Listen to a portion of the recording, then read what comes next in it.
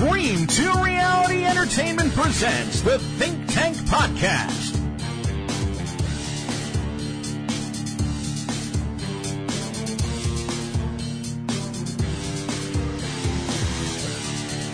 And now, coming to you pre-recorded, deep undercover in the world's deepest, darkest, most secure Hadron Collider and nuclear bomb tested and approved doomsday bunker, here is Ryan the Area Man. Good evening from the Health Education Campus of Case Western Reserve University and the Cleveland Clinic. I'm Chris Wallace of Fox News, and I welcome you to the first of the 2020 presidential debates between President Donald J. Trump and former Vice President Joe Biden. This debate is sponsored by the Commission on Presidential Debates. The Commission has designed the format, 6 roughly 15-minute segments, with 2-minute answers from each candidate to the first question, then open discussion for the rest of each segment. Both campaigns have agreed to these rules. For the record, I decided the topics and the questions in each topic. I can assure you, none of the questions has been shared with the Commission or the two candidates. This debate is being conducted under health and safety protocols designed by the Cleveland Clinic, which is serving as the health security advisor to the Commission for all 4 debates. As a precaution, both campaigns have agreed the candidates will not shake hands at the beginning of tonight's debate. The audience here in the hall has promised to remain silent. No cheers, no boos or other interruptions, so we, and more importantly you, can focus on what the candidates have to say. No noise except right now as we welcome the Republican nominee, President Trump, and the Democratic nominee, Vice President Biden.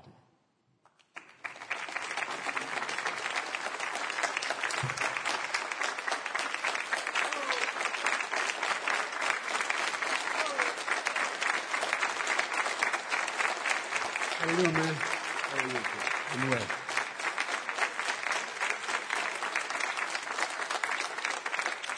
Gentlemen, a lot of people have been waiting for this night, so let's get going. Our first subject is the Supreme Court.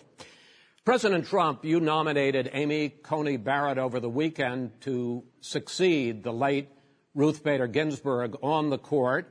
You say the Constitution is clear about your obligation and the Senate's to consider a nominee to the court. Vice President Biden, you say that this is an effort by the president and Republicans to jam through an appointment and what you call an abuse of power. My first question to both of you tonight, why are you right in the argument you make and your opponent wrong, and where do you think a Justice Barrett would take the court? President Trump, in this first segment, you go first, 2 minutes. Thank you very much, Chris. I will tell you very simply, we won the election. Elections have consequences. We have the Senate, we have the White House, and we have a phenomenal nominee, respected by all, top academic, good in every way. In fact, some of her biggest endorsers are very liberal people from Notre Dame and other places. So I think she's going to be fantastic. We have plenty of time. Even if we did it after the election itself. I have a lot of time after the election, as you know. So I think that she will be outstanding. She's going to be as good as anybody that has served on that court. We really feel that. We have a professor at Notre Dame, highly respected by all, said she's the single greatest student he's ever had. He's been a professor for a long time at a great school. And we won the election, and therefore we have the right to choose her. And very few people knowingly would say otherwise. And by the way, the Democrats, they wouldn't even think about not doing it. If they had, the only difference is they'd try and do it faster. There's no way they would give it up.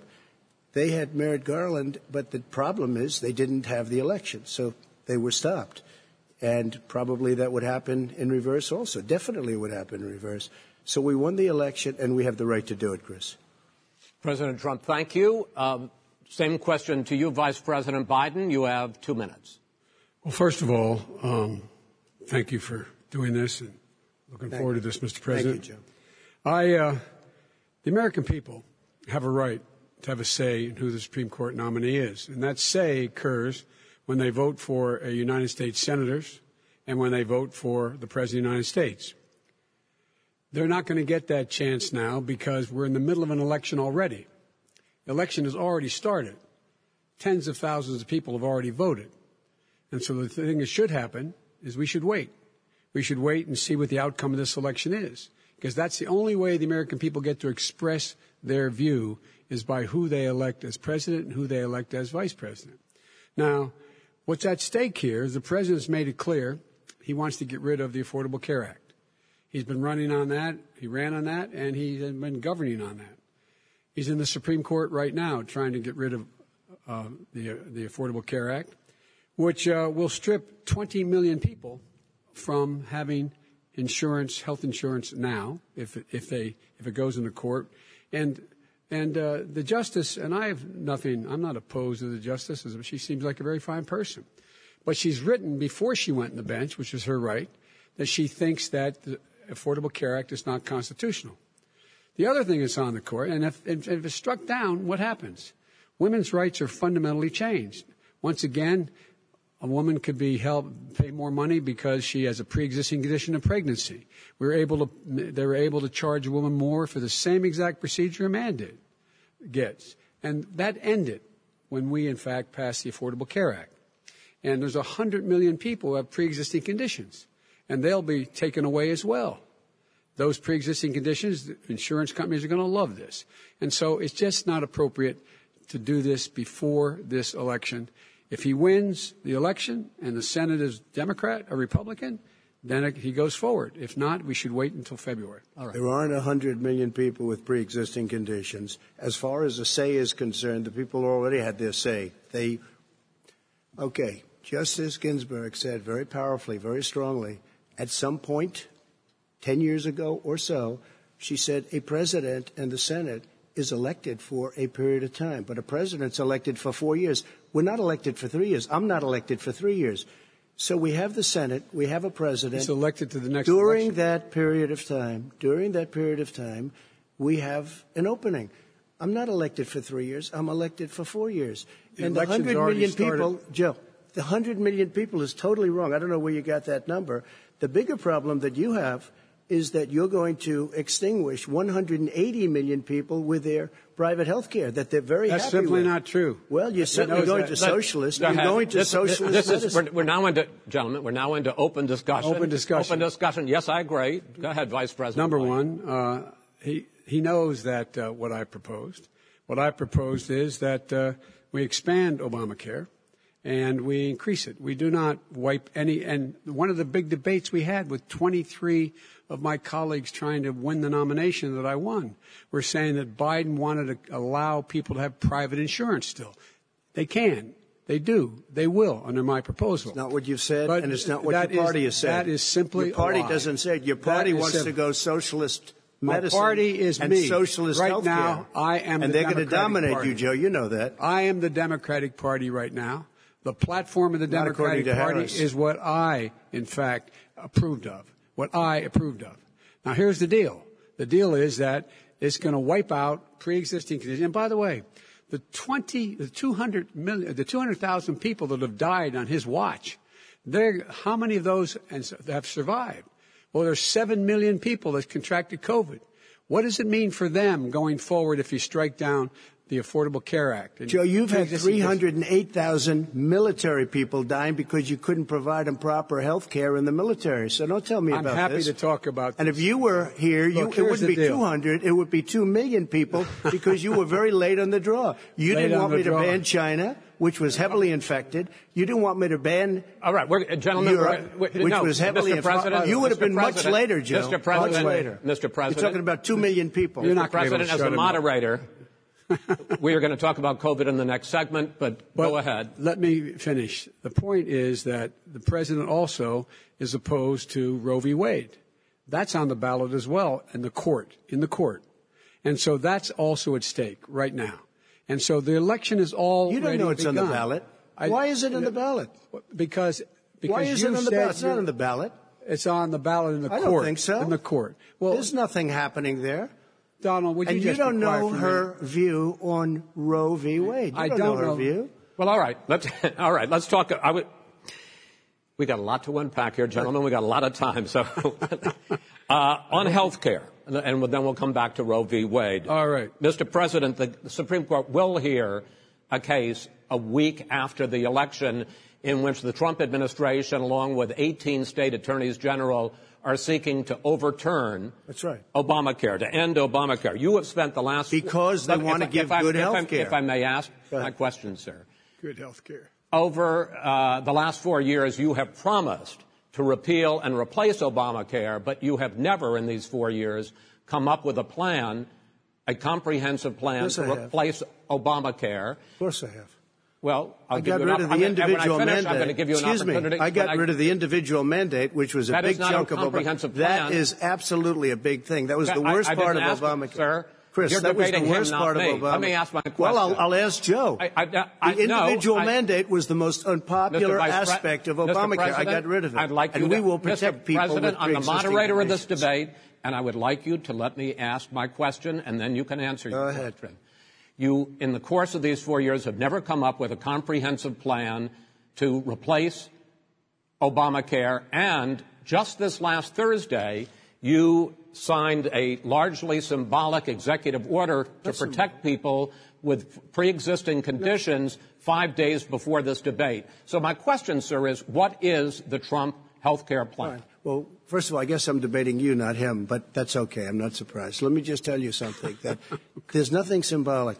I'm cutting drug prices. I'm going with favored nations, which no president has the courage to do because you're going against Big Pharma. Drug prices will be coming down 80 or 90%. You could have done it during your 47-year period in government, but you didn't do it. Nobody's done it. So we're cutting health care. All of the things that we've done, insulin. I'll give you an example. Insulin. It was destroying families, destroying people because I'm getting it for so cheap.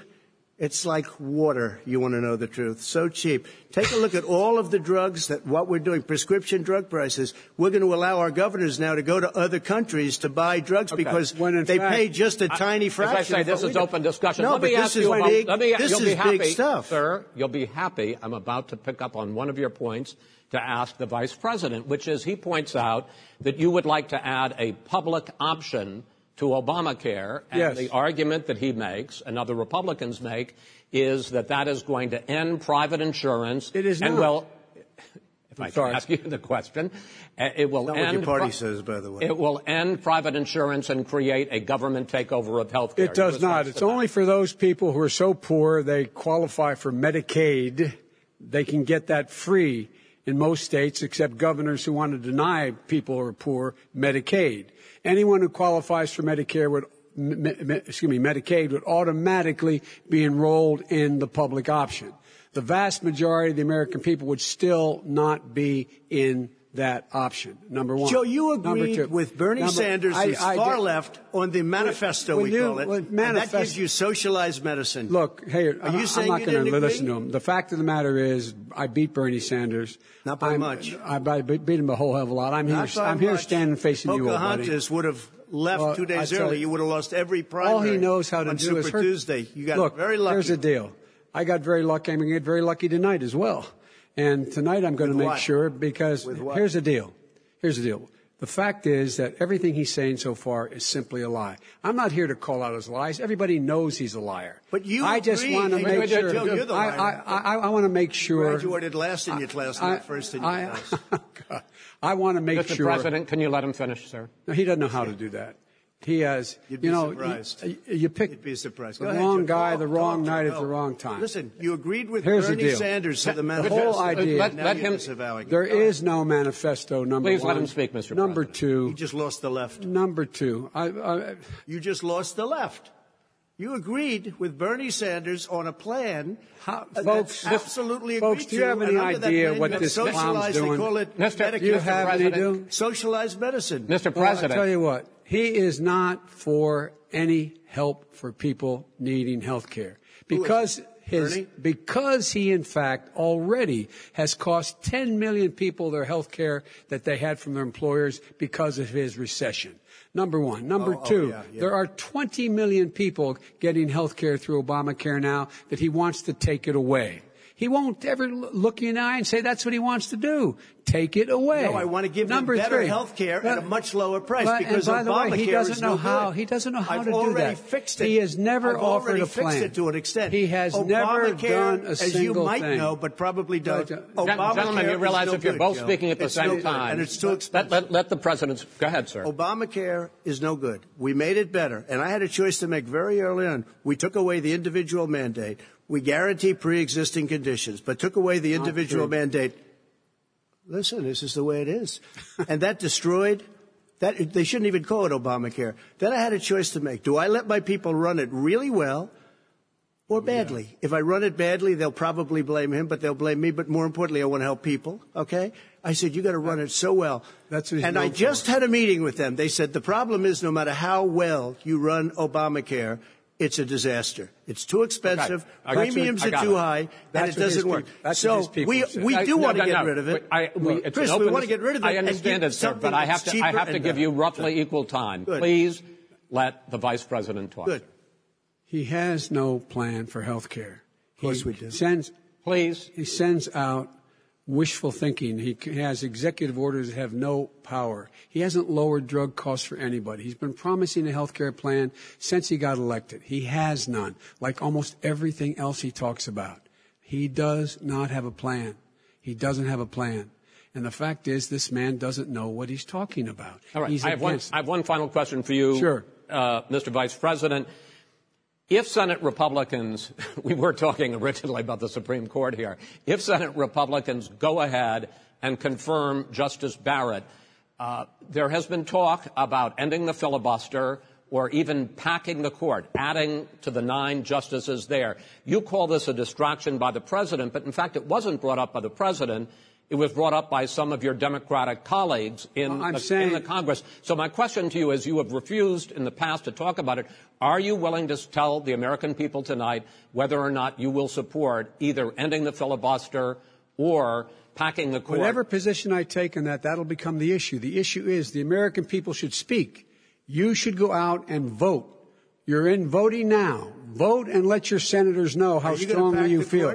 Vote now. Are you going to pack the court? Make sure you, in fact, let people know you're a senator. I'm not going to answer the question because the question is radical left. Would you shut up, man? Listen, who is on your list, Joe? Who's on your list? Right. Gentlemen, I think this is so unprecedented. We have ended this segment. We're going to move on to the second segment. That was really a productive segment, wasn't it? Keep yapping, man. The people understand, Joe. They 47 years you've done nothing. They understand. All right. The second subject is COVID-19, which is an awfully serious subject, so let's try to be serious about it. We have had more than 7 million cases of coronavirus in the United States, and more than 200,000 people have died. Even after we produce a vaccine, experts say that it could be months or even years before we come back to anything approaching normal. My question for both of you is, based on what you have said and done so far and what you have said you would do starting in 2021, why should the American people trust you more than your opponent to deal with this public health crisis going forward? In this case, the question goes to you first, sir. 2 minutes uninterrupted. Good luck. 200,000 dead. As you said, over 7 million infected in the United States. We, in fact, have 4% of the world's population, 20% of the deaths. 40,000 people a day are contracting COVID. In addition to that, about between 750 and 1,000 people a day are dying. When he was presented with that number, he said, it is what it is. Well, it is what it is because you are who you are. That's why it is. The president has no plan. He hasn't laid out anything. He knew all the way back in February how serious this crisis was. He knew it was a deadly disease. What did he do? He's on tape as acknowledging he knew it. He said he didn't tell us or give people a warning of it because he didn't want to panic the American people. You don't panic. He panicked. In addition to that, what did he do? He went in and he We were insisting that the Chinese, the people we had on the ground in China should be able to go to Wuhan and determine for themselves how dangerous this was. He did not even ask Xi to do that. He told us what a great job Xi was doing. He said we owe him a debt of gratitude for being so transparent with us.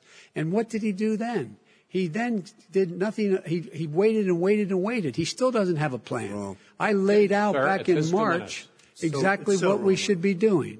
And I laid out again in July what we should be doing. We should be providing all the protective gear possible. We should be providing the money the House has passed in order to be able to go out and get people the help they need to keep their businesses open schools that cost a lot of money.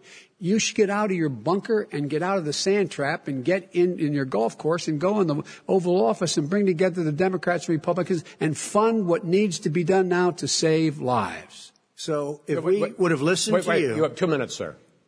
If we would have listened to you, the country would have been left wide open. Millions of people would have died, not 200,000, and one person is too much. It's China's fault. It should have never happened. They stopped it from going in, but it was China's fault. And by the way, when you talk about numbers, you don't know how many people died in China. You don't know how many people died in Russia. You don't know how many people died in India. They don't exactly give you a straight count, just so you understand. But if you look at what we've done, I closed it, and you said he's xenophobic. He's a racist, and he's xenophobic because you didn't think I should have closed our country. Wait a minute. It says 2 minutes. You didn't think we should have closed our country because you thought it was terrible. You wouldn't have closed it for another 2 months. By my doing it early, in fact, Dr. Fauci said, President Trump saved thousands of lives. Many of your Democrat governors said, President Trump did a phenomenal job. We worked with the governor. Oh, really? Go take a look. The governors said I did a phenomenal job. Most of them said that. In fact, people that would not be necessarily on my side said that. President Trump did a phenomenal job. We did. We got the gowns. We got the masks. We made the ventilators. You wouldn't have made ventilators. And now we're weeks away from a vaccine. We're doing therapeutics already. Fewer people are dying when they get sick. Far fewer people are dying. We've done a great job. The only thing I haven't done a good job, and that's because of the fake news. No matter what you say to them, they give you bad press on it. It's just fake news. They give you good press. They give me bad press because that's the way it is, unfortunately. But let me just tell you something. I don't care. I've gotten used to it. But I'll tell you, Joe, you could never have done the job that we did. You don't have it in your blood. You could have never done that job. I know how to do the job. I know how to get the job Well, you done. didn't do very well in swine flu. H1N1, you were a disaster. Your own chief of staff said you were a disaster. 14,000 people died, not 200,000. There was no economic recession. Sir, you made a there was no recession. You made a point. Let him answer. And there was we didn't shut down the economy. This is his economy he's shut down. The reason it's shut down is because, look, you folks at home, how many of you got up this morning and had an empty chair at the kitchen table because someone died of COVID? How many of you were in a situation where you lost your mom or dad and you couldn't even speak to them? You had a nurse holding a phone up so you could, in fact, say goodbye. You would have lost far more people. More people. And, you would have been and by the way, his own CDC director says we could lose as many as another 200,000 people between now and the end of the year. And he said, if we just wear a mask, we can save half those numbers. Just a mask.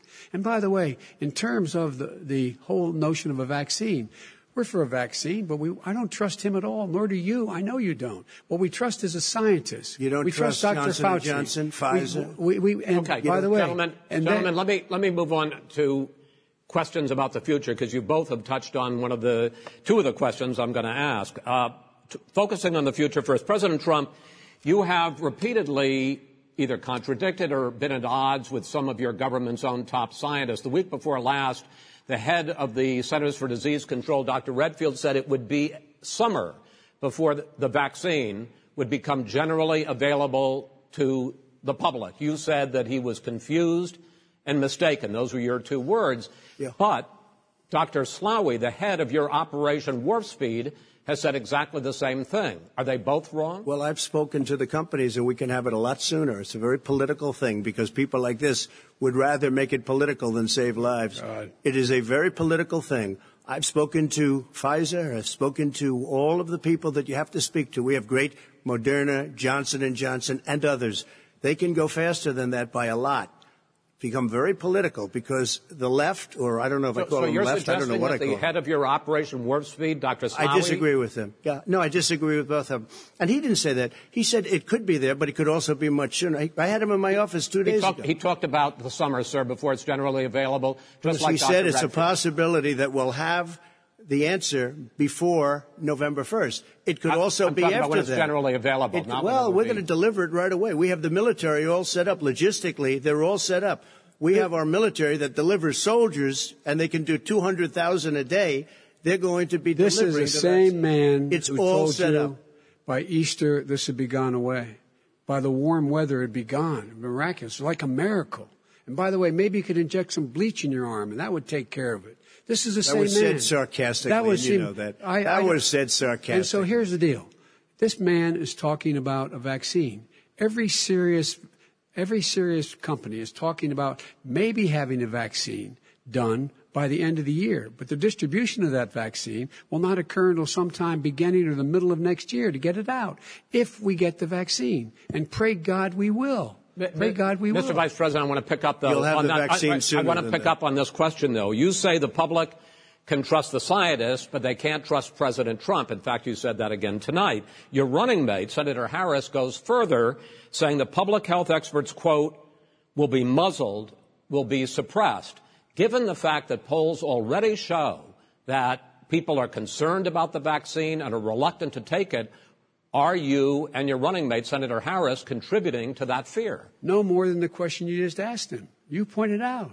He puts pressure and disagrees with his own scientists. But you're saying Senator Harris is saying you can't trust the scientists. No, you can trust the scientists. She didn't say that. You can't trust She said the public health experts, quote, will be muzzled, will be suppressed. Well, that's what he's going to try to do. But there's millions of scientists, there's thousands of scientists out there, like here at this great hospital, that don't work for him. Their job doesn't depend on him. They're the people. And by the way, I spoke to the scientists that are in charge. By the way, they will have the vaccine very soon. Let him finish. Do you believe for a moment what he's telling you in light of all the lies he's told you about the whole issue relating to COVID? He still hasn't even acknowledged that he knew this was happening, knew how dangerous it was going to be back in February, and he didn't even tell you. He's on record as saying it. He panicked or he just looked at the stock market. One of the two, because guess what? A lot of people died. And a lot more are going to die unless he gets a lot smarter, a lot quicker. Mr. President? Did you use the word smart? So you said you went to Delaware State, but you forgot the name of your college. You didn't go to Delaware State. You graduated either the lowest or almost the lowest in your class. Don't ever use the word smart with me. Don't ever use that word. Oh, give me a break. Because you know what? There's nothing smart about you, Joe. 47 years you've done nothing. Let's have this debate. And if you would have had, let me just tell you something, Joe. No, if you would have had the charge of what I was put through, I had to close the greatest economy in the history of our country. And by the way, now it's being built again. We're going to get to the economy in the next segment, sir. Okay. It's going up fast. Okay. When it comes to how the virus has been handled so far, the two of you have taken very different approaches, and this is going to affect how the virus is handled going forward by whichever of you ends up becoming the next president. I want to quickly go through several of those. Reopenings. Vice President Biden, you have been much more reluctant than President Trump about reopening the economy and schools. Why, sir? Because he doesn't have a plan. If I were running, I know what the plan is. You've got to provide these businesses the ability to have the money to be able to reopen with the PPE as well as with the sanitation they need. You have to provide them plastic. Tell that to Nancy Pelosi. Well, he's just shush for a minute. Tell it to Nancy Pelosi. And Schumer. By the way, Chuck. Nancy Pelosi and Schumer, they have a plan. He won't even meet with them. The Republicans won't meet with the Senate. And he sits on his golf course. And literally, think about it. You probably play more than I do, Joe. What about this question of reopenings and the fact? Well, he wants to shut down this country. And I want to keep it open. And we did a great thing by shutting it down. Wait a minute, Joe. Let me shut you down for a second, Joe, just for 1 second. He wants to shut down the country. We just went through it. We had to because we didn't know anything about the disease. Now we found that elderly people with heart problems and diabetes and different problems are very, very vulnerable. We learned a lot. Young children aren't. Even younger people aren't. We've learned a lot. But he wants to shut it down.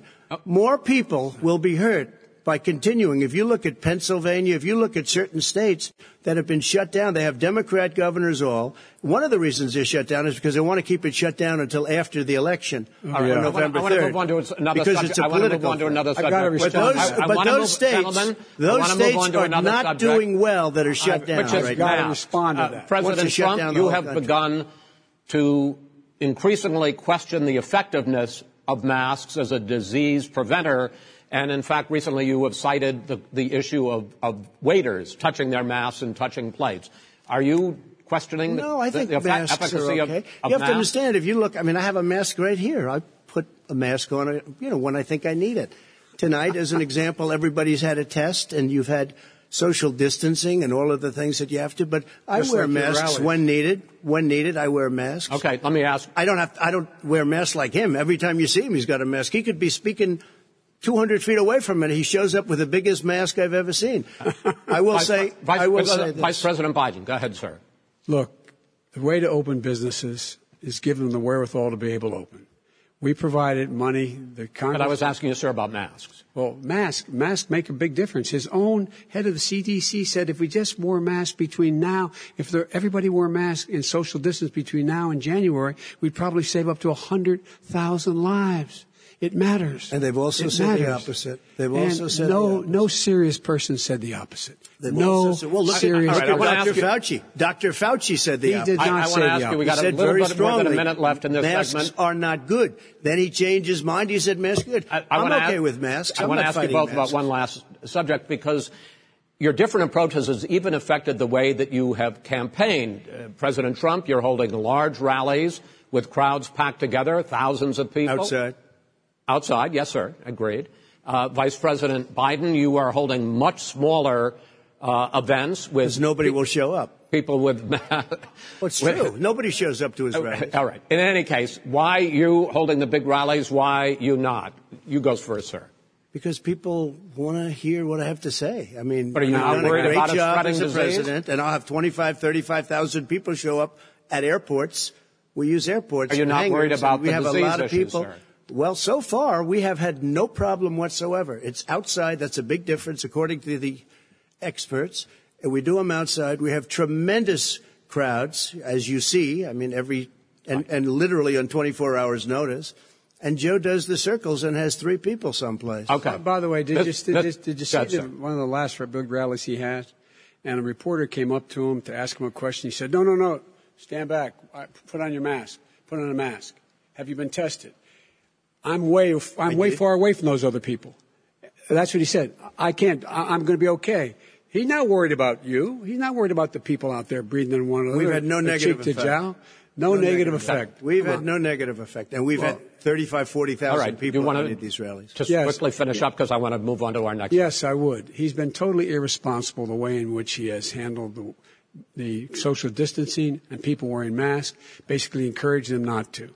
All right. He's a fool on this. If you could get the crowds, you would have done the same thing. But you can't. Nobody cares. Gentlemen, can we move on to the economy? Yes. The economy is, I think it's fair to say, recovering faster than expected from the shutdown. Much faster. In the second quarter, the unemployment rate fell to 8.4% last month. The Federal Reserve says the hit to growth, which is going to be there, is not going to be nearly as big as they had expected. President Trump, you say we are in a V-shaped recovery. Vice President Biden, you say it's more of a K-shape. What difference does that mean to the American people in terms of the economy? President Trump, in this segment, you go first. So we built the greatest economy in history. We closed it down because of the China plague. When the plague came in, we closed it down, which was very hard psychologically to do. He didn't think we should close it down, and he was wrong. And again, 2 million people would be dead now instead of still 204,000 people is too much. One person is too much. Should have never happened from China. But what happened is we closed it down, and now we're reopening, and we're doing record business.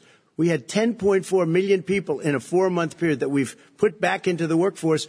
That's a record the likes of which nobody's ever seen before. And he wants to close down he will shut it down again. He will destroy this country. You know, a lot of people, between drugs and alcohol and depression, when you start shutting it down, you take a look at what's happening at some of your Democrat-run states where they have these tough shutdowns. And I'm telling you, it's because they don't want to open it. One of them came out last week. You saw that. Oh, we're going to open up on November 9th. Why November 9th? Because it's after the election. They think they're hurting us by keeping them closed. They're hurting people. People know what to do. They can social distance. They can wash their hands. They can wear masks. They can do whatever they want. But they got to open these states up. When you look at North Carolina, and these governors are under siege, Pennsylvania, Michigan, and a couple of others, you got to open these states up. It's not fair. You're talking about it's like being in prison. And you look at what's going on with divorce. Look at what's going on with alcoholism and drugs. It's a very, very sad thing. And he'll close down the whole country. This guy will close down the whole country and destroy our country. Our country is coming back incredibly well, setting records as it does it. We don't need somebody to come in and say, let's shut it down. All right. Your 2 minutes, sir. We're now moved to you. As I said, posing the question, the president says it's a V-shaped recovery. You say it's a K-shaped recovery. What's the difference? The difference is millionaires and billionaires like him in the middle of the COVID crisis have done very well. Billionaires have made another $300 billion because of his profligate tax proposal, and he only focused on the market. But you folks at home, you folks living in Scranton and Claymont and all the small towns and working class towns in America, how well are you doing? This guy paid a total of $750 in taxes. Sir, wait, no. Sir, it's his wrong statement. Yeah, I understand. You've agreed to the 2 minutes, so please let him have it. Do I get my time back? The fact is that he has, in fact, worked on this in a way that he's going to be the first president of the United States to leave office having fewer jobs in his administration than when he became president. Fewer jobs than when he became president. First one in American history. Secondly, the people who have lost their jobs are those people who have been on the front lines, those people who have been saving our lives, those people who have been out there dying, people who've been putting themselves in the way to make sure that we could all try to make it. And the idea that he is insisting that we go forward and open when you have almost half the states in America with a significant increase in COVID deaths and COVID cases in the United States of America. And he wants to open it up more. Why does he want to open it up? Why doesn't he take care of the American? You can't fix the economy until you fix the COVID crisis. And he has no intention of doing anything about making it better for you all at home in terms of your health and your safety. Schools. Why aren't schools open? Because it costs a lot of money to open them safely. You know, they were going to give, his administration was going to give the teachers and school students masks. And then they decided, no, couldn't do that because it's not a national emergency. Not a national emergency. They've done nothing to help small businesses. Nothing. They're closing. 1 in 6 is now gone. He ought to get on the job and take care of the needs of the American people so we can open safely. All right. Your time is up, sir. Well, we are going to get to... I have to respond to that. Well, you both had 2 minutes, sir. Excuse me, he made a statement.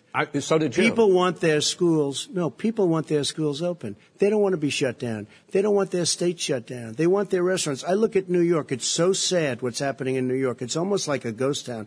And I'm not sure it can ever recover what they've done in New York. People want their places open. They want to get back to their lives. They'll be careful, but they want their schools open. Okay. I'm the one that brought back football. By the way, I brought back Big Ten football. It was me, and I'm very happy to do it. And all right, people of Ohio are very proud of me. And you know how I found out? When he took gentlemen, we're going to get to your economic plans going forward in a moment. But first, Mr. President, as you well know, there's a new report that in 2016, the year you were elected president, and 2017, your first year as president, that you paid $750 a year in federal income tax each of those years. I know that you pay a lot of other taxes, but I'm asking you the specific question. Is it true that you paid $750 in federal income taxes each of those 2 years? I paid millions of dollars in taxes, millions of dollars of income tax. And let me just tell you, There was a story in one of the papers. Show us your tax I paid $38 million 1 year. I paid $27 million. Show us your tax returns. I went. You'll see it as soon as it's finished. You'll see it. You know, if you want to go to the Board of Elections. There's a 118-page or so report that says everything I have, every bank I have, I'm totally under-leveraged because the assets are extremely good, and I built a great company. I'm asking you a specific question, which but is... let me tell you... I understand all of that. I understand all of that. No, Mr. President, go ahead. I'm asking you a question. Will you tell us how much you paid in federal income taxes in 2016 and 2017? Millions of dollars. You paid millions of dollars? Millions of dollars. So yes. not 750. Millions of dollars, and you'll get to see it. You'll get to see it. But let me just tell you, Chris, let me just tell you something, that it was the tax laws. I don't want to pay tax. Before I came here, I was a private developer. I was a private business people. Like every other private person, unless they're stupid, they go through the laws, and that's what it is. He passed a tax bill that gave us all these privileges for depreciation and for tax credits. We build a building and we get tax credits, like the hotel on Pennsylvania Avenue. You get a massive, which, by the way, was given to me by the Obama administration, if you can believe that. Now, the man got fired right after that happened. But Vice President Biden, you want to respond? Yeah, I do want to respond. Look, the tax code that made him, put him in a position that he pays less tax than a school teacher on the money a school teacher makes, is because of him he says he's smart because he can take advantage of the tax code. And he does take advantage of the tax code. That's why I'm going to eliminate the Trump tax cuts. And I'm going to eliminate those tax cuts and make sure that we invest in the people who, in fact, need the help. People out there need help. But why didn't you do it over the last 25 years? Because you weren't president. Because you weren't president screwing things up. You were a senator. And You're by the worst way, president America has ever had. Hey, Come Joe, on. let me just tell you, Joe. I've done more in 47 months. I've done more than you've done in 47 years, Joe. We've done things that you never even thought of doing, including fixing the broken military that you gave me, including taking care of your vets. Mr. President, we're talking about the economy. I'd like to ask you about your plans going forward because, Mr. Vice President, your economic plan, if you were to be elected president, focuses a lot on big government, big taxes, big spending. I want to focus first on the taxes. You propose more than $4 trillion over a decade in new taxes on individuals making more than $400,000 a year and on corporations. President Trump says that kind of an increase in taxes is going to hurt the economy as it's just coming out of a recession. Well, just take a look at what the analysis done by Wall Street firms. Points out that my economic plan would create 7 million more jobs than his in 4 years, number one. And number two, it would create an additional $1 trillion in economic growth because it would be about buying American. That we're going to make the federal government spend $600 billion a year on everything from ships to steel to buildings and the like. And under my proposal, we're going to make sure that every penny of that has to be made by a company. But respectfully, sir, I'm talking about taxes, not spending. By the way, I'm going to eliminate a significant number of the tax. I'm going to make the corporate tax 28%. It shouldn't be 21%. You have 91 companies, in the Fortune 500 who don't pay a single penny in tax, making billions of dollars. Why didn't you do it before when you were vice president with Obama? Because you, in fact, passed that.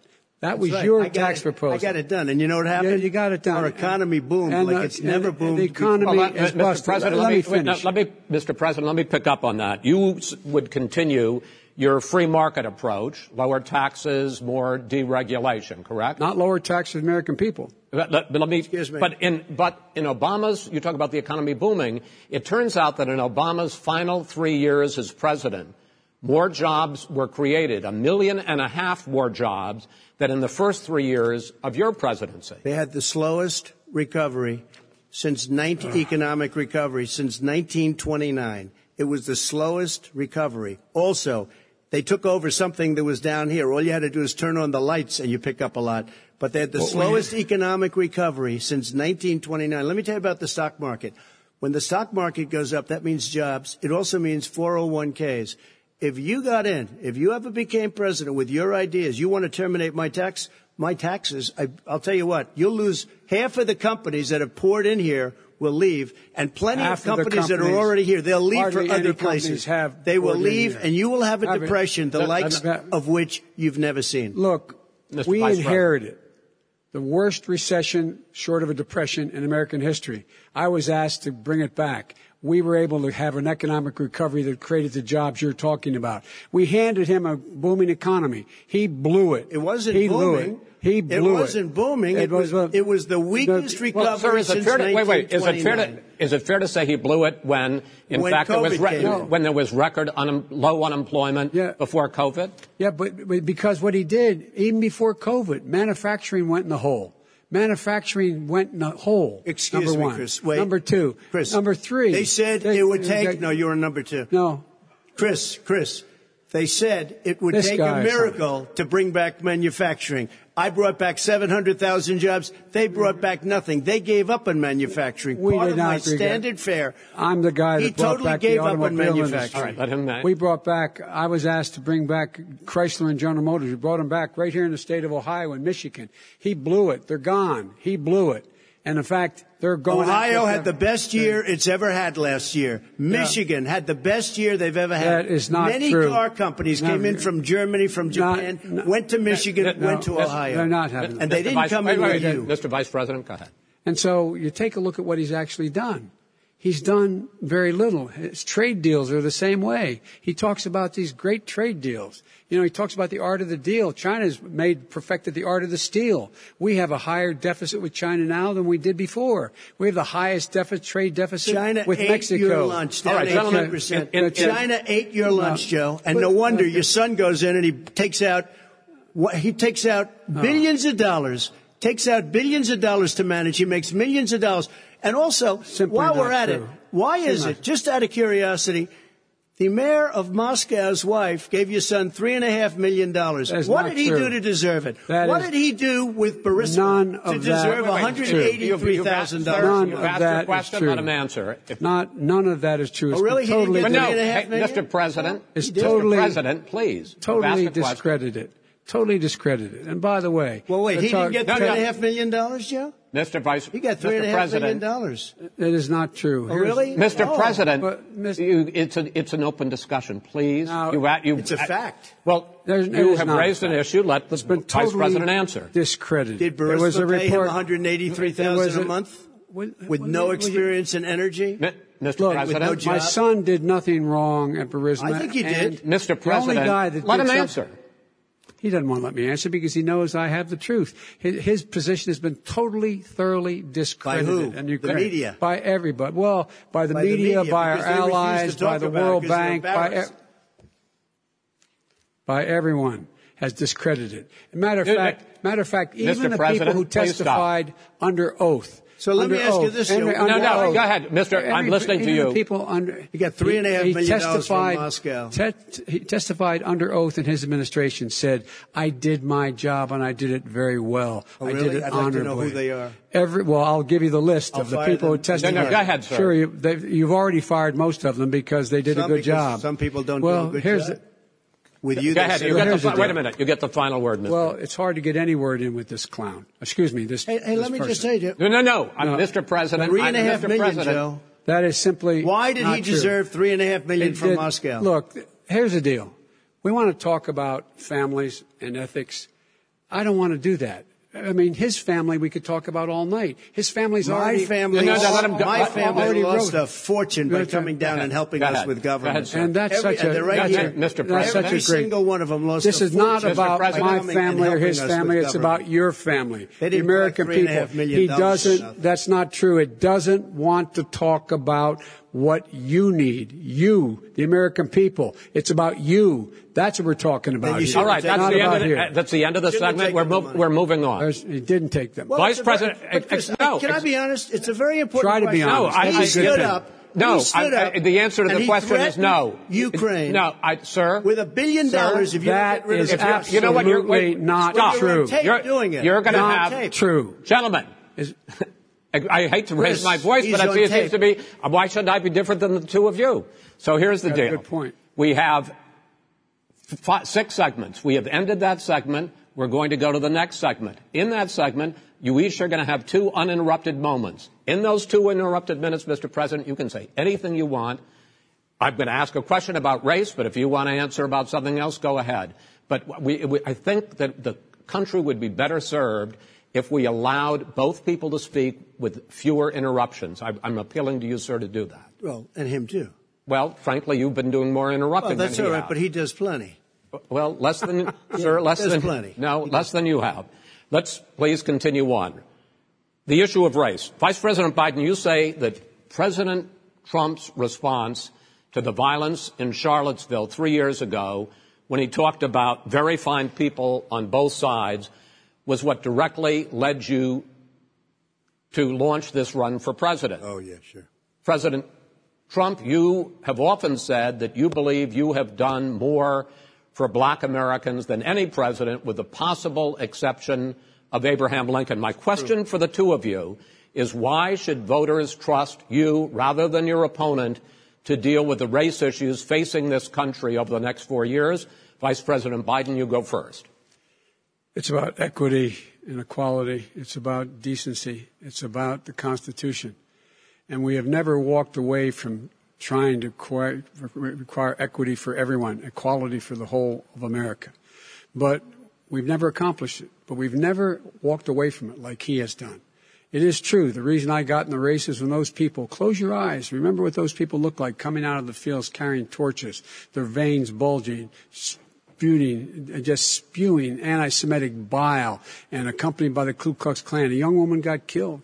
And they asked the president what he thought. He said there were very fine people on both sides. No president has ever said anything like that. It is his now, second point I'd make to you is that when Floyd was killed, when Mr. Floyd was killed, there was a peaceful protest in front of the White House.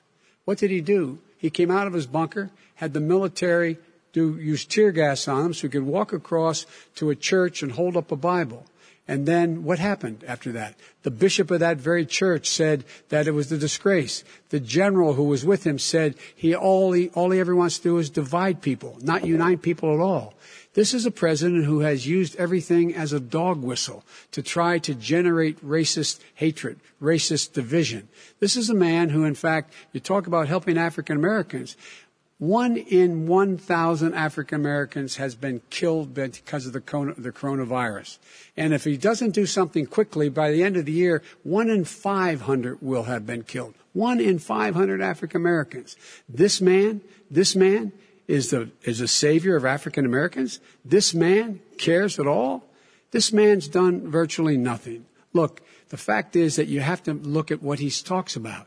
You have to look at what he did. And what he did has been disastrous for the African American community. So, President Trump, you have 2 minutes. Why should Americans trust you over your opponent to deal with racism? He did a crime bill, 1994, where you call them super predators, African Americans, the super predators, and they've never forgotten it. They've never forgotten it, Joe. No, sir, it's his 2 minutes. So you did that, and they call you a super predator, and I'm letting people out of jail now that you have treated the African American population community, you have treated the black community about as bad as anybody in this country. You did the 1990, and that's why, if you look at the polls, I'm doing better than any Republican has done in a long time, because they saw what you did. You call them super predators, and you've called them worse than that, because you look back at your testimony over the years, you've called them a lot worse than that. As far as the church is concerned, and as far as the generals are concerned, we just got the support of 250 military leaders and generals, total support. Law enforcement, almost every law enforcement group in the United States. I have Florida, I have Texas, I have Ohio, I have Portland. The sheriff just came out today and he said, I support President Trump. I don't think you have any law enforcement. You can't even say the word law enforcement, because if you say those words, you're going to lose all of your radical left supporters. And why aren't you saying those words, Joe? Why don't you say the words law enforcement? Because you know what? If they called us in Portland, we would put out that fire in a half an hour, but they won't do it because they're run by radical left Democrats. If you look at Chicago, if you look at any place you want to look, Seattle, They heard we were coming in the following day, and they put up their hands, and we got back Seattle. Minneapolis, we got it back, Joe, because we believe in law and order, but you don't. The top 10 cities and just about the top 40 cities are run by Democrats and in many cases radical left. And they've got you wrapped around their finger, Joe, to a point where you don't want to say anything about law and order. And I'll tell you what, the people of this country want and demand law and order, and you're afraid to even say it. All right. I want to return to the question of race. Vice President Biden, after the grand jury in the Breonna Taylor case decided not to charge any of the police with homicide, you said it raises the question, quote, whether justice could be equally applied in America. Do you believe that there is a separate but unequal system of justice for blacks in this country? Yes, there is. There's systemic injustice in this country, in education and work and in law enforcement and the way in which it's enforced. But look, the vast majority of police officers are good, decent, honorable men and women. They risk their lives every day to take care of us. But there are some bad apples. And when they occur, when they find them, they have to be sorted out. They have to be held accountable. They have to be held accountable. And what I'm going to do as President of the United States is call together an entire group of people at the White House, well, everything from the civil rights groups to the police officers, to the police chiefs, and we're going to work this out. We're going to work this out so we change the way in which we have more transparency in when these things happen. These cops aren't happy to see what happened to George Floyd. These cops aren't happy to see what happened to Breonna Taylor. Most don't like it. But we have to have a system where people are held accountable. And by the way, violence in response is never appropriate. Never appropriate. Peaceful protest is. Violence is never appropriate. All right. What is peaceful protest? When they run through the middle of the town and burn down your stores and kill people all over the place, and you say peaceful protest? President Trump, no, it's not, but you say it is. President Trump, I'd like to continue with the issue of race. I promise we're going to get to the issue of law and order in a moment. This month, your administration directed federal agencies to end racial sensitivity training that addresses white privilege or critical race theory. Why did you decide to do that, to end racial sensitivity training? And do you believe that there is systemic racism in this country, sir? I ended it because it's racist. I ended it because a lot of people were complaining that they were asked to do things that were absolutely insane, that it was a radical revolution that was taking place in our military, in our schools, all over the place, and you know it, and so does everybody else. And he would know. What is radical about racial sensitivity training, sir? If you were a certain person, you had no status in life. It was sort of a reversal. And if you look at the people, we were paying people hundreds of thousands of dollars to teach very bad ideas and, frankly, very sick ideas. And really, they were teaching people to hate our country. And I'm not going to do that. I'm not going to allow that to happen.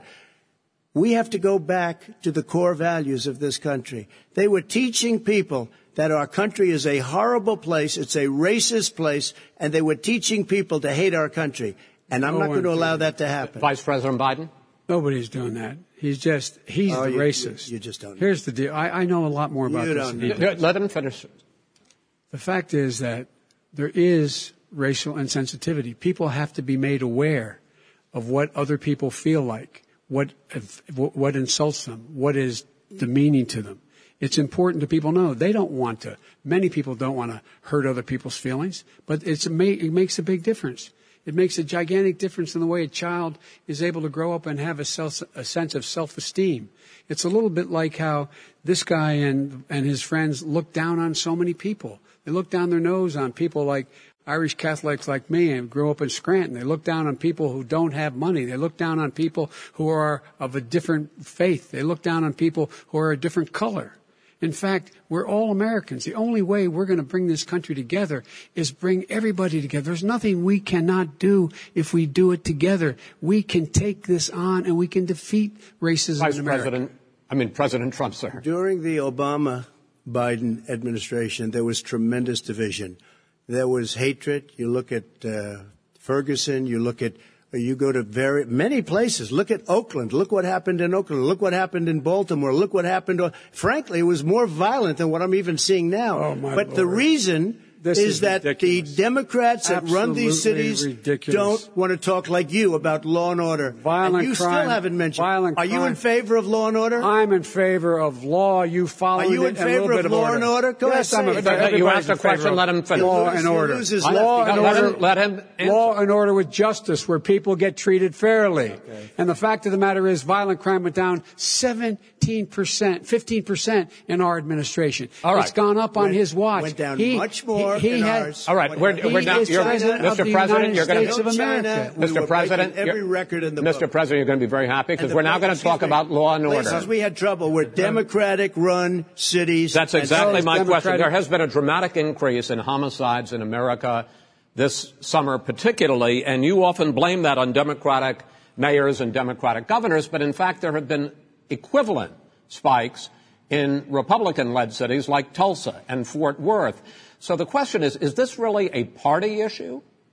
I think it's a party issue. You can bring in a couple of examples, but if you look at Chicago, what's going on in Chicago, where 53 people were shot and 8 died shot. If you look at New York, where it's going up like nobody's ever seen anything, the numbers are going up 100, 150, 200%.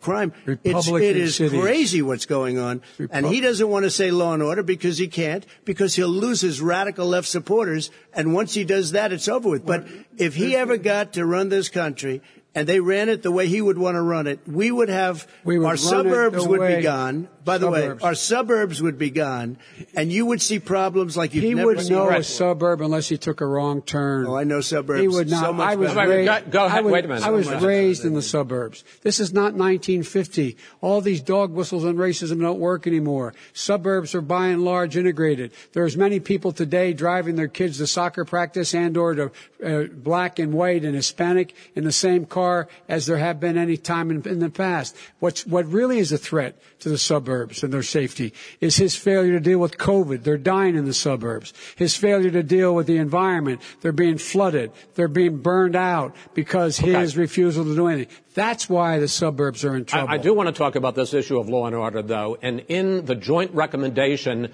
that came from the Biden-Bernie Sanders task force, you talked about, quote, reimagining policing.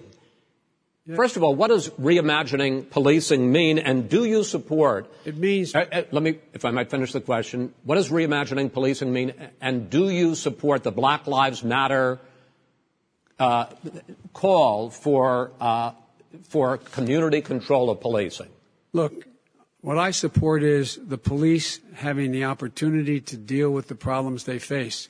And I'm totally opposed to defunding the police officers. As a matter of fact, local police, the only one defunding it, his budget calls for a $400 million cut in local law enforcement assistance.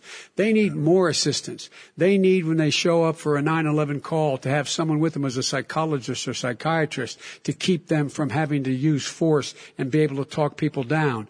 We have to have community policing like we had before, where the officers get to know the people in the communities. That's when crime went down. It didn't go up. It went down. And so we have to be engaged. That's not what they're talking about, Chris. That's not what he's talking about, defunding the police. That is not true. He doesn't have any law support. Look, he has no law enforcement that's not support. true. Almost nothing. Look. Roy, who do you have? Name one group that supports you. Name one group that came out and supported you.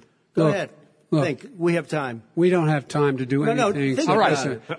Name one law enforcement group that came out and supported you. Gentlemen, I think I'm going to take back the moderator's role, and I want to get to another subject, which is the issue of protests in many cities that have turned violent. In Portland, Oregon, especially, we had more than 100 straight days of protests, which I think you would agree. You talk about peaceful protests. Many of those turned into riots.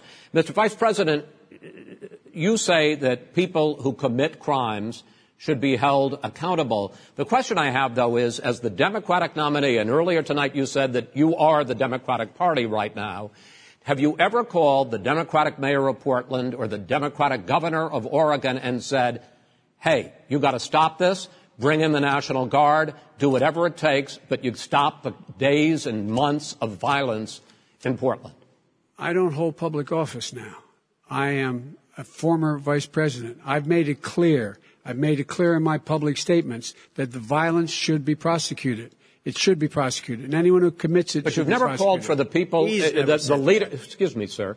You have never called for the leaders in Portland and in Oregon to bring in the National Guard and knock off 100 days of riots. They can, in fact, take care of it if he just stay out of the way. Look here. Oh, really? Really? Here's the thing. I sent in the U.S. Marshals to get the killer of the young man in the middle of the street. They shot him, and for 3 days, President Trump, Portland wouldn't do anything. I had to send in the U.S. Marshals. They took care of business. Go ahead, sir. And by the way, his own former spokesperson said, riots and chaos and violence help his cause. That's what this is all about. I don't know who said that. I do. Who? I think Kellyanne Conway. I don't think she said that. She said that. And so here's the here's the point. Go ahead, the point sir. is that that's what he keeps trying to rile everything up. He doesn't want to calm things down. Instead of going in and talking to people and saying, let's get everybody together, figure out how to deal with this. What's he do? He just pours gasoline in the fire constantly, every single solitary time. Okay, and to button up this segment, I'm going to give you a minute to answer, sir. You have repeatedly criticized. I have to answer his statement. No, you have repeatedly. You've been talking back and forth. You made a statement. I'm asking you. I would love to end it. Sir. I would love to end it. If you want to switch seats. We would very quickly. We could do that, but I'd send in the National Guard, it would be over. There'd be no problem. Okay. But they don't want to accept the National Guard. You have repeatedly criticized the Vice President for not specifically calling out Antifa and other left-wing extremist groups. But are you willing tonight to condemn white supremacists and militia groups and to say that they need to stand down and not add to the violence in a number of these cities, as we saw in Kenosha and as we've seen in Portland? Sure, are you I'm prepared willing to do specifically that, do it? Well, go ahead, sir. I would say almost everything I see is from the left wing, not from the right wing. So what are you saying? I'm willing to do anything. I want to see peace. Then do it, sir. Say it. Do it. Say it. Do you want to call him? What do you want to call them? Give me a name. Give me a white name. Supremacists and Who would you like me to condemn? White supremacists and right Proud militia. Boys, stand back and stand by. But I'll tell you what. Somebody's got to do something about Antifa and the left, because this is not a right-wing problem. This is a left-wing. FBI director This is a left-wing problem. White supremacists. Antifa's an idea, not an organization. Oh, you got it. Not militia. That's what his FBI. FBI director said. Well, then you know what? No, we're done, sir. We're moving on to the next. We're moving. When a bat hits you over the head, that's not an idea. Everybody Antifa in your administration tells you the truth has a bad idea. Can I tell you what? You have no ideas. Antifa is a dangerous, all right, radical gentlemen, group. we're now moving on to the Trump and Biden records. They'll overthrow you. When a president, I'm going to ask a question. When the president seeks a second term, it is generally a referendum on his record. But Vice President Biden, you like to quote one of your dad's sayings, which is, don't compare me to the Almighty, compare me to the alternative. And in this case, sir, you are the alternative. Looking at both of your records, I'm going to ask each of you, why should voters elect you president over your opponent? In this segment, President Trump, you go first, 2 minutes. Because there has never been an administration or president who has done more than I've done in a period of 3.5 years. And that's despite the impeachment hoax. And you saw what happened today with Hillary Clinton, where it was a whole big con job. But despite going through all of these things, where I had to fight both flanks and behind me and above, there has never been an administration that's done what I've done. The greatest, before COVID came in, the greatest economy in history, lowest unemployment numbers. Everything was good. Everything was going. And by the way, there was unity going to happen. People were calling me for the first time in years. They were calling and they were saying, it's time maybe. And then what happened? We got hit, but now we're building it back up again. A rebuilding of the military, including Space Force and all of the other things. A fixing of the VA, which was a mess under him. 308,000 people died because they didn't have proper health care. It was a mess. And we now got a 91% approval rating at the VA, our vets. We take care of our vets. But we've rebuilt our military. The job that we've done, and I'll tell you something, some people say maybe the most important. By the end of the first term, I'll have approximately 300 federal judges and Court of Appeals judges, 300, and hopefully 3 great Supreme Court justices. That is a record, the likes of which very few people, and you know one of the reasons I'll have so many judges, because President Obama and him left me 128 judges to fill. When you leave office, you don't leave any judges. That's like you just don't do that. They left 128 openings, and if I were a member of his party, because they have a little different philosophy, I'd say if you left us 128 openings, you can't be a good president. You can't be a good vice president. But I want to thank you because it gives us it'll probably be above that number by the end of this term. 300 judges. It's a record. Looking at both your records, why should voters elect you president as opposed to President Trump? You have 2 minutes uninterrupted. Under this president, we become weaker, sicker, poorer, more divided, and more violent. When I was vice president, we inherited a recession. I was asked to fix it. I did. We left him a booming economy, and he caused the recession. With regard to being weaker, the fact is that I've gone head-to-head with Putin and made it clear to him we're not going to take any of his stuff. He's Putin's puppy. He still refuses to even say anything to Putin about the bounty on the heads of American soldiers. Your son got $3.5 million. And by the way, my son... Wait a minute. Mr. President, your campaign agreed to both sides would get 2-minute answers uninterrupted. Well, your side agreed to it, and why don't you observe what your campaign agreed to as a ground rule, okay, sir? He never keeps his word. No, I'm not asking. That was a rhetorical question. Can you Go add ahead, back sir. 30 seconds? Yes, okay. You may have. All right. Go ahead. So, thirdly, we're poor. The billionaires have gotten much more wealthy by a tune of over $300 to $400 billion more just since COVID. You in the home, you got less. You're in more trouble than you were before. In terms of being more violent, when we were in office, there were 15% less violence in America than there is today. He's president of the United States. It's on his watch. And with regard to more divided, the nation can't stay divided. We can't be this way. And speaking of my son, the way you talk about the military, the way you talk about them being losers and being and just being suckers. My son was in Iraq. He spent a year there. He got the Bronze Star. He got the Conspicuous Service Medal. He was not a loser. He was a patriot, and the people left behind there were heroes. Really? And I resent. Are you talking like about Hunter? hell. Are you talking about I'm Hunter? talking about my son, Bo Biden. You're talking about. I don't know Bo. I know Hunter. Yeah, Hunter got thrown out of the military. He was thrown out, dishonorably discharged. That's not true. For it wasn't dishonorably. Cocaine use.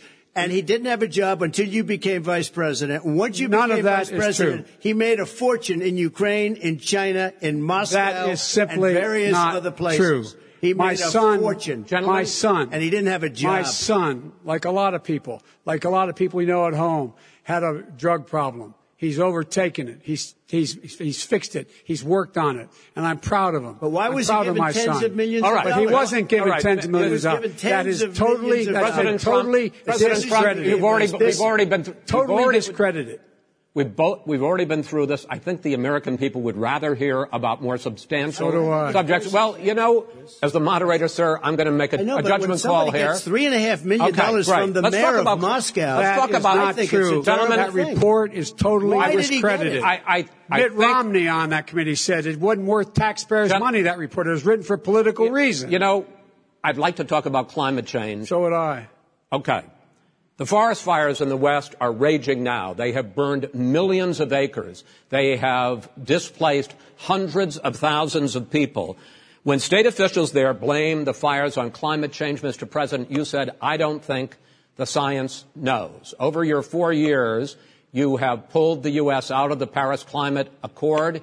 You have rolled back a number of Obama environmental records. What do you believe about the science of climate change? And what will you do in the next 4 years to confront it? I want crystal clean water and air. I want beautiful, clean air. We have now the lowest carbon. If you look at our numbers right now, we are doing phenomenally. But I haven't destroyed our businesses. Our businesses aren't put out of commission.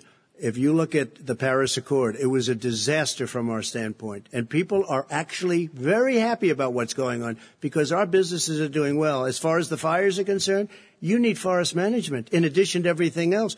the forest floors are loaded up with trees, dead trees that are years old, and they're like tinder, and leaves and everything else. You drop a cigarette in there, the whole forest burns down. You've got to have forest management. What do you You've got to have cuts. What do you believe about the science of climate change, sir?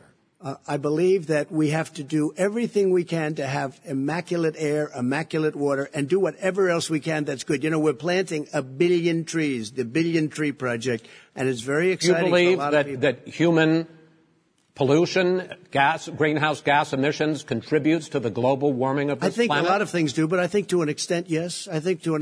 But I also think we have to do better management of our forests. Every year, I get the call, California's burning. If that was cleaned, if you had forest management, good forest management, you wouldn't be getting those calls. You know, in Europe, they have forest cities. They're called forest cities. They maintain their forests. They manage their forests.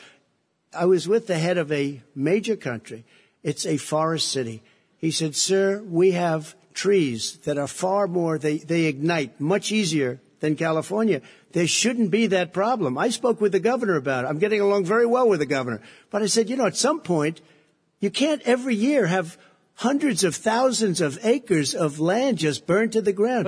That's burning down because of a lack of management. But, sir, if you believe in the science of climate change, why have you rolled back the Obama Clean Power Plan, which limited carbon emissions in power plants? Why have you relaxed? Because it was driving energy prices through the sky. Why have you relaxed fuel economy standards that are going to create more pollution from cars and trucks? Well, not really, because what's happening is the car is much less expensive and it's a much safer car, and you're talking about a tiny difference. And then what would happen, because of the cost of the car, you would have at least double and triple the number of cars purchased. We have the old slugs out there that are 10, 12 years old. If you did that, the car would be safer. It would be much cheaper by $3,500. In the case of California, they've simply ignored but you would take a lot of cars rollback off the market because people would be able to afford a car.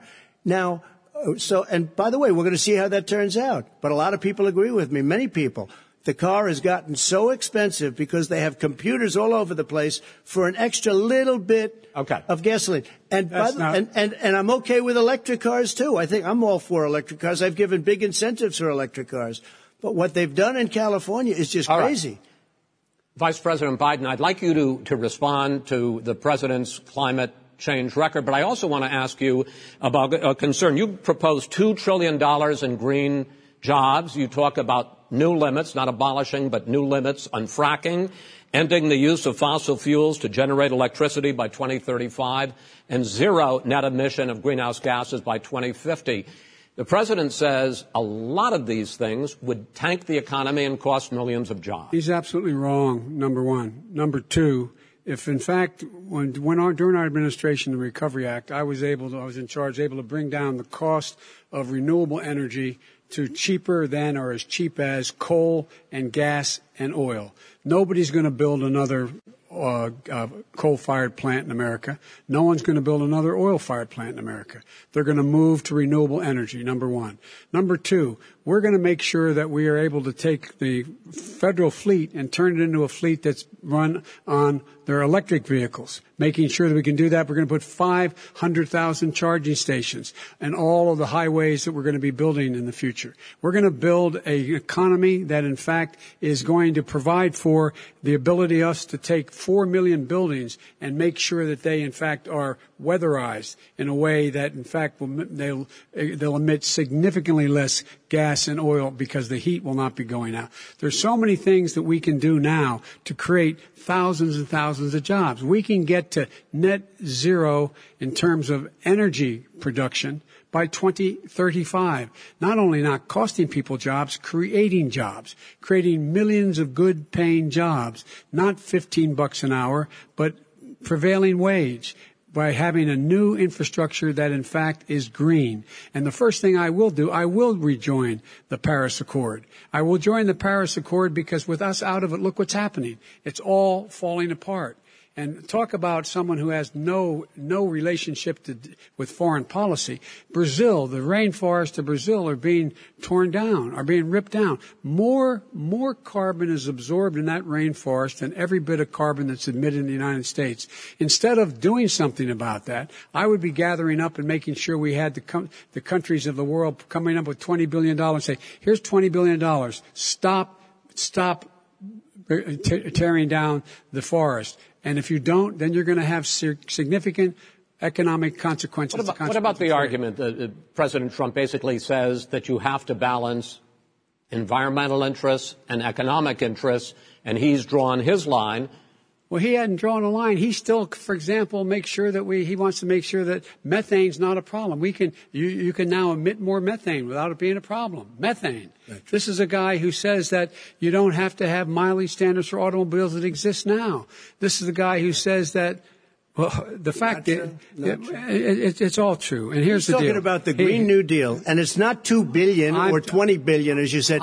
It's $100 trillion. I'm talking about where they want to rip down buildings and rebuild the building. No, it's the dumbest, most ridiculous. Where airplanes are out of business, where two-car systems are out, where they want to take out the cows too. That's not true either, right? This is a $100 trillion. Look, that's more money than our country could make in 100 years if we're not going the case. All right, let me destroy our because country. I actually, wait a minute, sir. I actually have studied your plan, and it includes upgrading 4 million buildings, weatherizing 2 million homes over 4 years, building 1.5 million energy-efficient homes.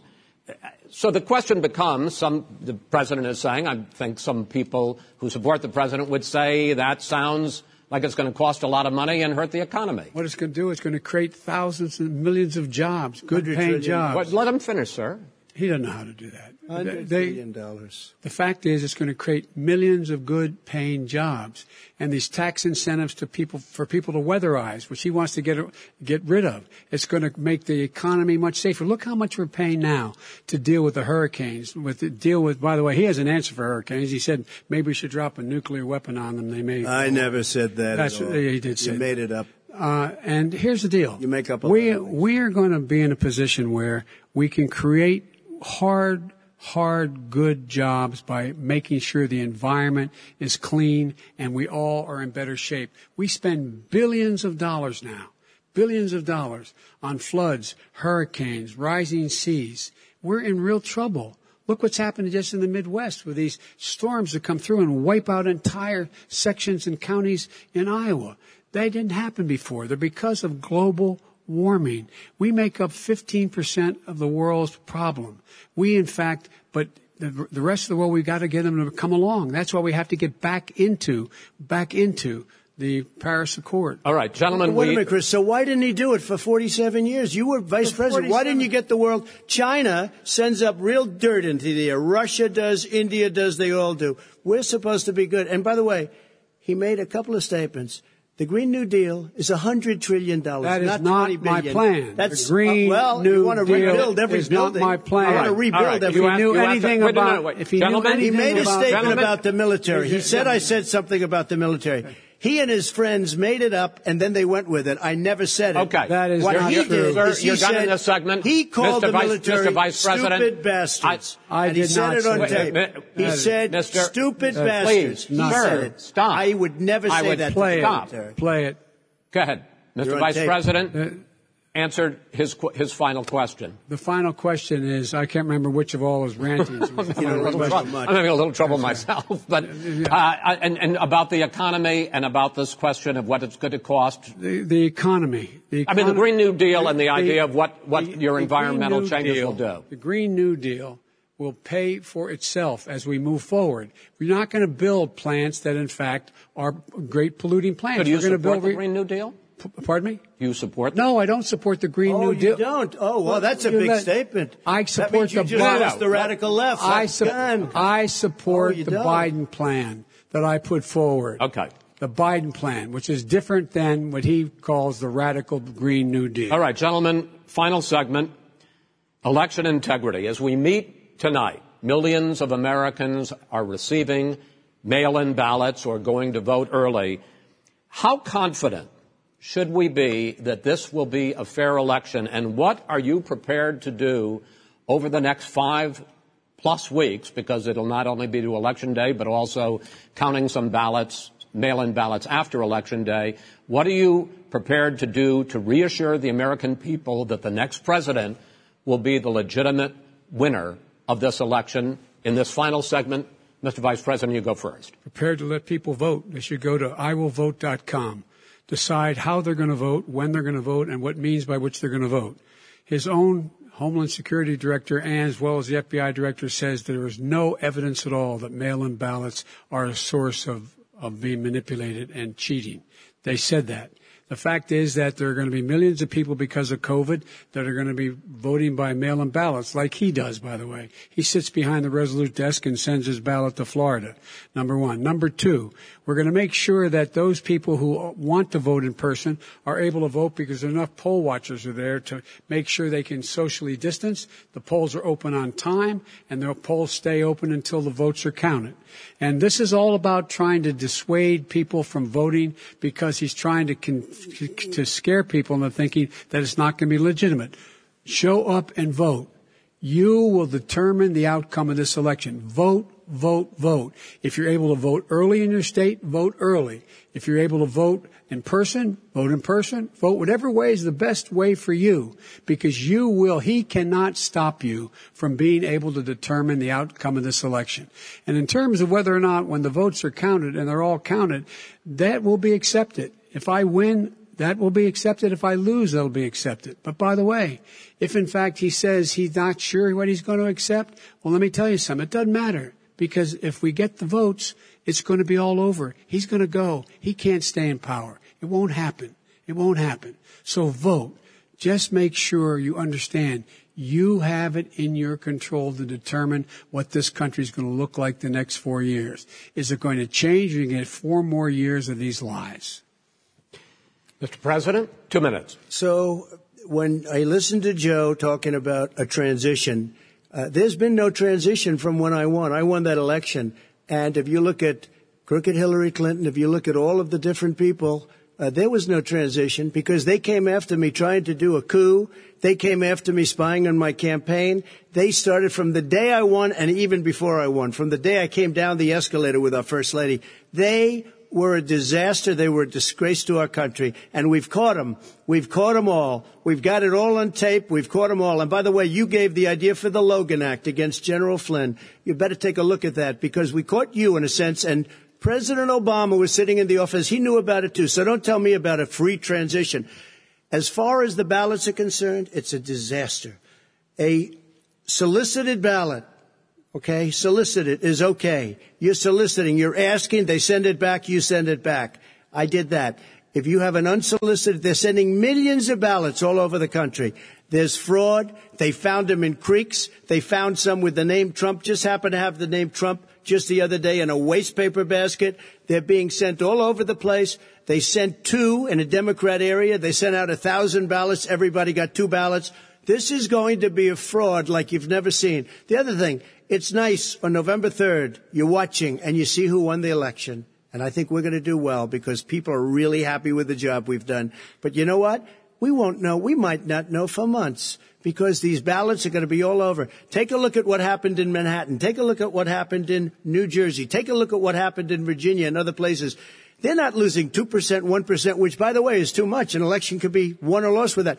They're losing 30 and 40%. It's a fraud, and it's a shame. And can you imagine where they say, you have to have your ballot in by November 10th. November 10th. That means that's 7 days after the election, in theory, should have been announced. Okay. We have major states with that. Sir, all run by Democrats. 2 minutes is 2 minutes. All run by Democrats. It's President Trump, it's a rigged election. You're going to be able to continue. You have been charging for months that mail-in balloting is going to be a disaster. You say it's rigged, that it's going to lead to fraud. But in 2018, in the last midterm election, 31 million people voted mail-in voting. That was a quarter, more than a quarter, of all the voters that year cast their ballots by mail. Now that millions of mail-in ballots have gone out, what are you going to do about it?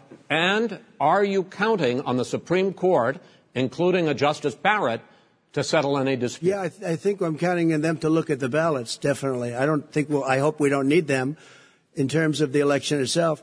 But for the ballots, I think so. Because what's happening is incredible. I read today where at least 1% of the ballots for 2016 were invalidated. They take them. We don't like them. We don't like them. But what they are you throw going to do them out about it? left There and are right. millions of ballots going out What right you now. do What is are you gonna go do? and vote. You do a solicited ballot, and that's okay, or you go and vote. I'm asking you about the fact that millions of people You go and vote. You go and vote. But like what I'm they, saying is, like they used to in the old. Millions of people. You either do, Chris, a solicited ballot where you're sending it in, they're sending it back, and you're sending. They have mailmen with lots of it. Did you see what's going on? Take a look at West Virginia. Mailmen selling the ballots. They're being sold. They're being dumped in rivers.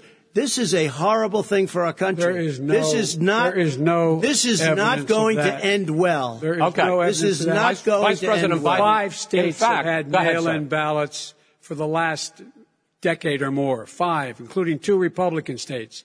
And you don't have to solicit the ballot. It's sent to you. It's sent to your home. What they're saying is that it has to be a postmark by election day. If it doesn't get in till the 7th, 8th, 9th, it still should be counted. He's just afraid of counting the votes because You're wrong. You're wrong. I want to continue with you on this, Vice President Biden. Chris, he's so wrong when he makes a statement like that. Excuse me. Vice President Biden, the biggest problem, in fact, over the years with mail-in voting has not been fraud historically. It has been that sizable numbers, sometimes hundreds of thousands of ballots are thrown out because they have not been properly filled out or there is some other irregularity or they missed the deadline. So the question I have is, are you concerned that the Supreme Court with a Justice Barrett will settle any dispute? I'm concerned that any court would settle this because here's the deal. When you get a ballot and you fill it out, you're supposed to have an affidavit. If you didn't know, you have someone say that this is me. You should be able to, if in fact you can verify that's you before the ballot is thrown out, that's sufficient to be able to count the ballot because someone made a mistake and not dotting the correct I. Who they voted for, testify, say who they voted for, say it's you. That is totally legitimate. All right. Excuse me, Chris, when you have 80 million ballots sending and swamping the system, you know it can't be done. You know it can't. And already there's been so now mail service delivers 185 million pieces of mail a day. In 8 states, we can keep talking. In 8 states, election workers are prohibited currently by law, 8 states, from even beginning to process ballots, even take them out of the envelopes and flatten them until Election Day. That means that it's likely, because there's going to be a huge increase in mail-in balloting, that we are not going to know on election night who the winner is, that it could be days, it could be weeks. Could be months. Until we find out who the new president is. So first for you, sir, finally for the vice president, I hope neither of you will interrupt the other. Will you urge your supporters to stay calm during this extended period, not to engage in any civil unrest? And will you pledge tonight that you will not declare victory until the election has been independently certified? President Trump, you go first. I'm urging my supporters to go into the polls and watch very carefully, because that's what has to happen. I am urging them to do it. As you know, today there was a big problem. In Philadelphia, they went in to watch. They're called poll watchers, a very safe, very nice thing. They were thrown out. They weren't allowed to watch. You know why? Because bad things happen in Philadelphia, bad things. And I am urging my people. I hope it's going to be a fair election. If it's a fair election, I am 100% on board. But if I see tens of thousands of ballots being manipulated, I can't go along with that. And I'll tell you what, from a common sense, does that mean you're going to tell your people to take to the street? It means you have a fraudulent election.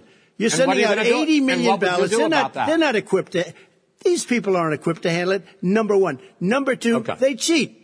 They cheat. Hey, they found ballots in a waste paper basket 3 days ago, and they all had the name military ballots. They were military. They all had the name Trump on them. Vice President you think Biden, that's good? Vice President Biden, final question for you. Will you urge your supporters to stay calm while the vote is counted, and will you pledge not to declare victory until the election is independently certified? Yes, and here's the deal. We count the ballots, as you pointed out. some of these ballots in some states can't even be opened until Election Day. And if there's thousands of ballots, it's going to take time to do it. And by the way, our military, they've been voting by ballots since the end of the Civil War in effect.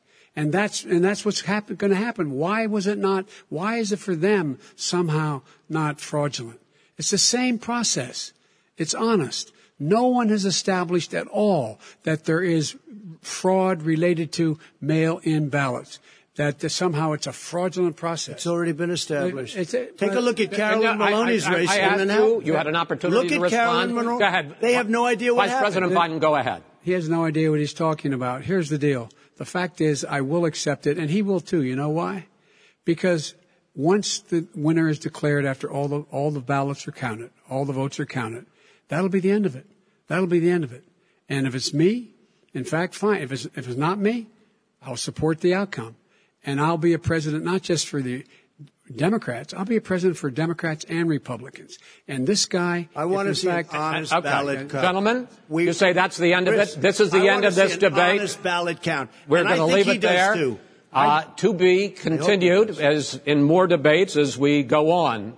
President Trump, Vice President Biden, it's been an interesting hour and a half. I want to thank you both for participating in the first of 3 debates that you have agreed to engage in. We want to thank Case Western Reserve University and the Cleveland Clinic for hosting this event. The next debate, sponsored by the Commission on Presidential Debates, will be 1 week from tomorrow, October 7th, at the University of Utah in Salt Lake City. The 2 vice presidential nominees, Vice President Mike Pence and Senator Kamala Harris, will debate at 9 p.m. Eastern that night. We hope you watch.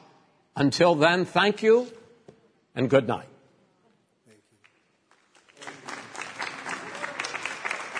Thank you.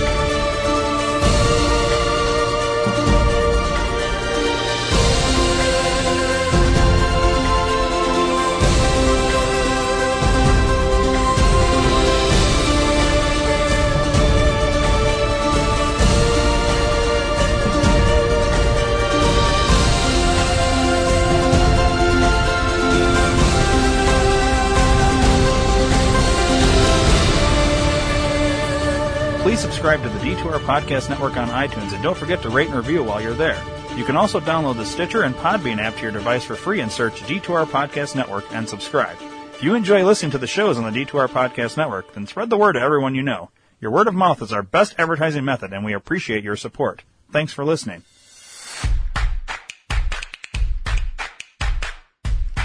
Where can I buy a director's chair? Amazon. Where can I buy Welcome Back, Kotter on DVD? Amazon. Where can I buy that Humping Animals adult coloring book with a dog fucking a chicken on the back? Amazon. Go to D2RPN.com and click the Amazon banner. Buy an oven mitt.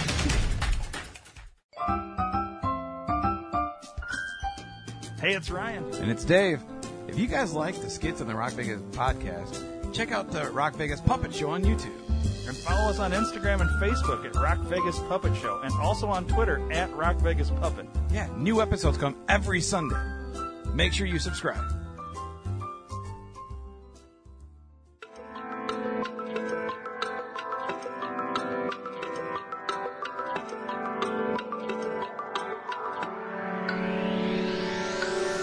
So there I am in my car, listening to shitty music. And I ask myself the tough questions. Why am I listening to the same song over and over again when I could be listening to the D2R Podcast Network? And is it true that he who smelt it dealt? And why the fuck did the chicken cross the road? And what the hell is on Joey's head? Hey, I wonder if Yoko Ono saw yesterday, today. I wonder if tomorrow was yesterday. Rockford reference. The D2R Podcast Network. Live for today. Or yesterday.